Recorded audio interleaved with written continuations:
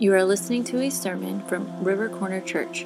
To learn more about River Corner Church, visit our website at rivercornerchurch.com. At New Danville Mennonite Church, and somebody asked, well, do we call you Pastor Robert, Bishop Robert? And just Robert would be fine. You can ask my wife. She'd have a few other names that she could offer as well. I'm glad to be here this morning. This is amazing. It really is. As you may know, Bishop Steve Weaver and I co-pastor 14 churches. And we started that journey 6 years ago, and within the first couple of years, we had already closed 3 of the 14. And we had 2 more that were on the ropes. And we thought, what do we do with this? And some of the churches, it was just time, and that's okay. There are beginnings and there are ends. But we were greatly concerned. Because even recently, statistics have shown during the pandemic that at least 33% of pastors are either leaving or considering leaving. And that's disturbing. So it's my heart that we find ways to continue forward. And I have to be honest, we've been on this journey for about a year now, I think, maybe a little bit more. And back in November, I left this room convinced that you were closing. There were, I believe, 17 in the room that night, and 10 of them raised their hand to say they were ready to be done. And I walked out and thought, yeah, I think that's where we are. And then I got a phone call, and I got an email, and people said, maybe we're a little bit too quick to say that. Oh, okay. And we put an ad out, and Jeff got a hold of me, and I looked and I went, really? Jeff, you want to go there? No offense, but it just, small country church in the middle of nowhere. We were tired and we were on the ropes, But we had some good conversation, Jeff and I had good conversation with you, and then you had good conversation together, and we thought, yeah, maybe God is in this. So I'm excited we've gotten to the point we are. I know for some of you it's felt very long, but in reality, this was not that long of a process compared to some. So I'm excited to see what God's going to do here. Now, I commission a little bit different. It's not anything too fancy. Frankly, Jeff is already ordained by the conference, so we've already shown our confidence in him and said, get going for God, get doing things. So it's less of a commissioning and more of a charge that I'm going to give him and Katie today. And I'm also going to charge you. Because I think the mistake we make is we commission pastors and then we assume they're going to do everything, and that's certainly not the case. This is less of a commissioning and more of a wedding where we're bringing the family together and saying, here's what we want you to do as a family. Here's how you move forward. So having said that, I want to give you the passage that you would expect first, Ephesians 4. Where Paul said this, now these are the gifts Christ gave to the church, the apostles, the prophets, the evangelists, and the pastors and teachers. Their responsibility is to equip God's people to do his work and build up the church, the body of Christ. This will continue until we all come to such unity in our faith and knowledge of God's Son that we will be mature in the Lord, measuring up to the full and complete standard of Christ. Then we'll no longer be immature like children. We won't be tossed and blown about by every wind of new teaching. We'll not be influenced when people try to trick us with lies so clever they sound like the truth. Instead, we will speak the truth in love, growing in every way more and more like Christ, who is the head of his body, the church. He makes the whole body fit together perfectly. As each part does its own special work, it helps the other parts grow, so that the whole body is healthy and growing and full of love. Nowhere in there does it talk about one person or one leader. It is a group of people. And even the gifts of 5, the apostles, the prophets, the evangelists, the pastors and teachers, it's plural. There is teamwork going on here. And that's when a church thrives, because any individual will have strengths and weaknesses. And if we only hope that their strengths outweigh their weaknesses, we're probably destined to fail or not reach our full potential. But when a team works together in its gifting, then it's a beautiful thing. The challenge is often people think only of apostles, prophets, evangelists, pastors, and teachers, when there's a wider variety. Let me give you another passage in Acts 16. Paul and his companions are in Philippi. There's no church there yet. And they're in town and they decide on the Sabbath they want to see who they can reach with prayer and teaching. So they go out of the city to the river. And the reason they did that was there was no synagogue yet. If you didn't have at least 10 male-led families in the city, you weren't allowed to have a synagogue at that time. So people met outside the city by the river to pray. And that's where he meets Lydia, a dealer in purple cloth, which was a very expensive commodity at the time. There were sumptuary laws in Rome that told you how much purple you were allowed to wear. And if you wore more than you should, you could be in trouble. You could be in trouble. A couple of you could be in real trouble, right? You know, if you were the emperor, you wore as much as you wanted. If you were part of the patricians or, the equestrian league, you could have a wide sash. If you were the upper merchant class, you could have like a patch of purple. But if you were the peons, like the rest of us, there was no purple at all for you. And that's because purple was expensive to make. You had to get thousands of these little murex shells, and you would trample them. And there was this process to making this dye. So Lydia was a very well-to-do woman as she dealt in purple cloth. And when she met Paul and her companion, she was already a believer in God, but she came to a saving foundation in Christ through Paul's teachings. And then the neatest thing happens.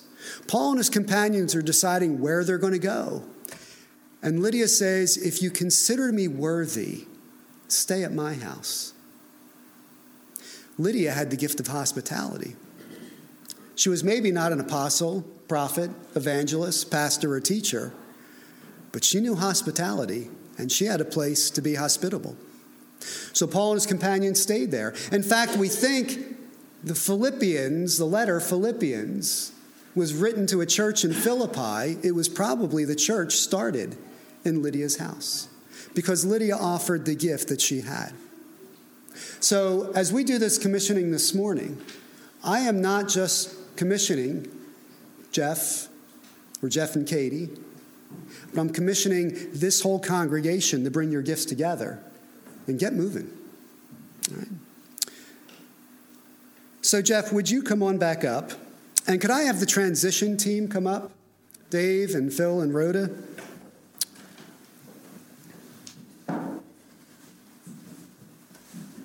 And if you would stand behind Jeff. Because we'll offer prayer here in a second. So, Pastor, here are my charges for you. Preach the word. I want you to preach it in truth and love. Because if we preach truth without love, we judge. If we preach love without truth, we just lie. So preach truth and love to your congregation. Be patient. Accept the people here where they are, but don't leave them there. Push them forward. Don't get upset or despise their weaknesses because they will have them, but build them up and train them. Teach them to work together. Pastor, don't go it alone. The job of pastor can be a lonely place. Have a good team around you. And not just here, but your district team, your bishop, and your conference. And should I also say, your wife and your children. What a beautiful team that is. Honor the old. And I'm not talking about age here. But also usher in the new. Don't usher in the new at the expense of the old, but help the old know when a new chapter has come and it's time for something new. Getting back to Katie and the kids, remember your commitment to your family. They are your first ministry. Find rest when you need it. Katie, you help him do that. You tell him things like, honey, you need to go take a walk. Or the kids need to see you a little bit more. Stay connected with the larger family, your district, your conference, leaders outside of our district and conference, because we can learn a lot from other denominations, that's for sure. Never grow weary of doing good. And by all means, continue to pray ceaselessly. Brother Jeff, if you're willing to accept those charges, and I call them charges, not commandments, because who am I to do that? And I know you won't do them perfectly, but if you accept these charges, would you affirm so by saying, I will? I will. Amen. Transition team, would you lay hands on Jeff, and let's pray for him. Heavenly Father, we are grateful to be here this morning, possibly the birth of a new chapter. I will not be so presumptuous to say so, but we look with hope that that's what this is. I thank you for Jeff and Katie and the kids and their willingness to come here and take a risk, because this is a risk. But I thank you for planting in their hearts the idea to do so. I thank you for a congregation that has welcomed them with open arms, who also takes a risk by bringing this young buck in with new ideas and seeing what he can do. So, Lord, would you bless Jeff and Katie, the children in this congregation, in this endeavor? Would you guide them where they need to go, to what's next for River Corner? Would you help them each to grow personally, regardless of where the church goes? May they become better for what they've experienced here, more like Christ. We thank you for this transition team, for their willingness to step up and help the church come into some new territory. So now, Father, may your blessing always be upon Jeff. May you give him the wisdom he needs to teach us, and may you give us the open hearts to hear him when he speaks.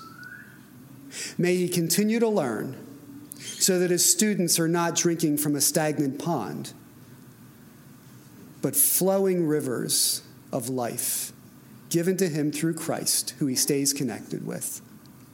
So now, Lord, we commission Jeff in the name of the Father, the Son, and the Holy Spirit.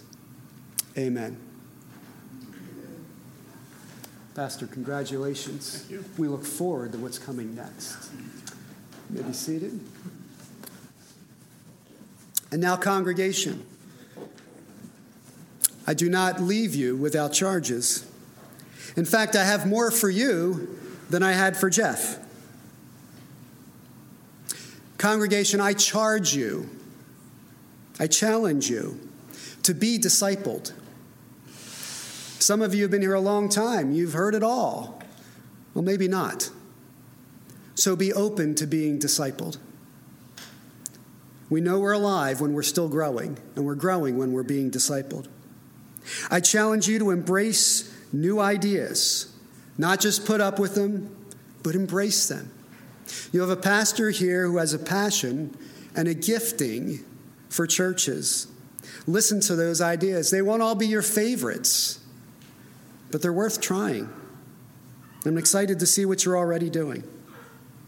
I challenge you not to assume that the pastor will do it all, that each of you will step up. I know some of you are tired and you have fought the good fight, but if God continues to bless you with breath, would you continue to bless others with your service? This is a team effort, and one pastor cannot do it alone. I challenge you not to go back to the glory days, but to make new days. New days are dawning. And I know sometimes the glory days look so wonderful, but they're past.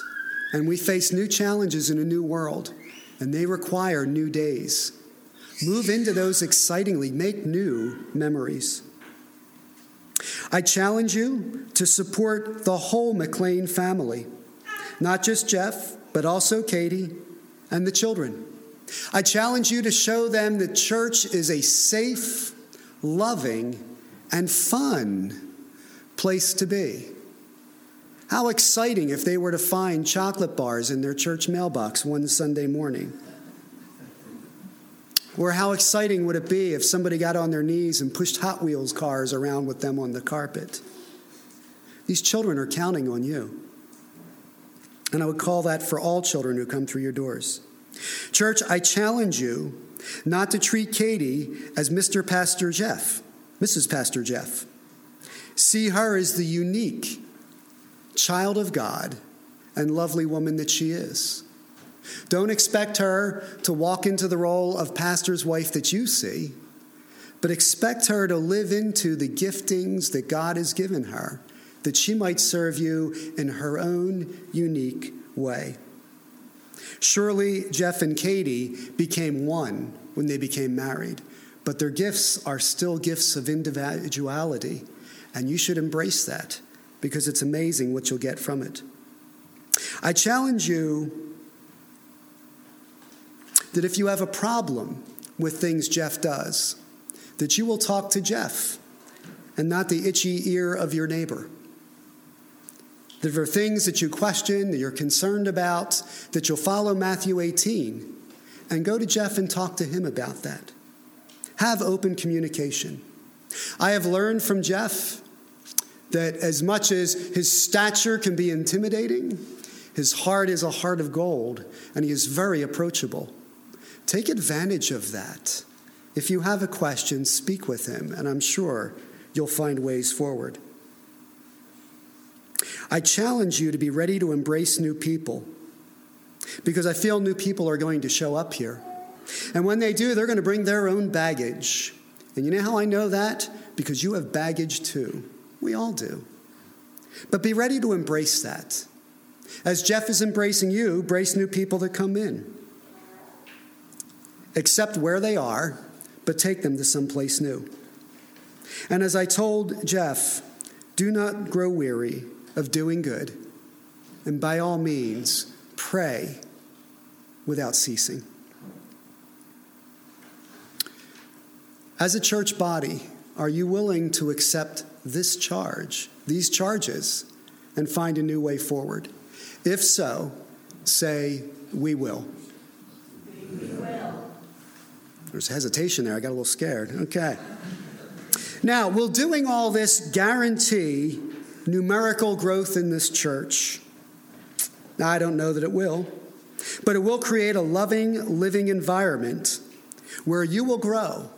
And even if this church closes a year from now, you will still have had a time of being in the presence of God's family. And from there, you will bless beyond. However, I hope and pray that you will grow in depth and width. And numerically, this church will be a huge impact on the community. And I commit to praying to that daily for you. Worry less about where you're going and more about who you're being. And I think where you're going will happen on its own. So congregation, from LMC and your sister church, New Danville, we are excited to see what comes next. May you be blessed in all your endeavors. Heavenly Father, would you be with this congregation and show them the way forward and hold them tightly in your grasp and make them more like Christ. And we ask it again in the name of the Father, the Son, and the Holy Spirit. Amen. Pastor Jeff, I turn the pulpit back over to you.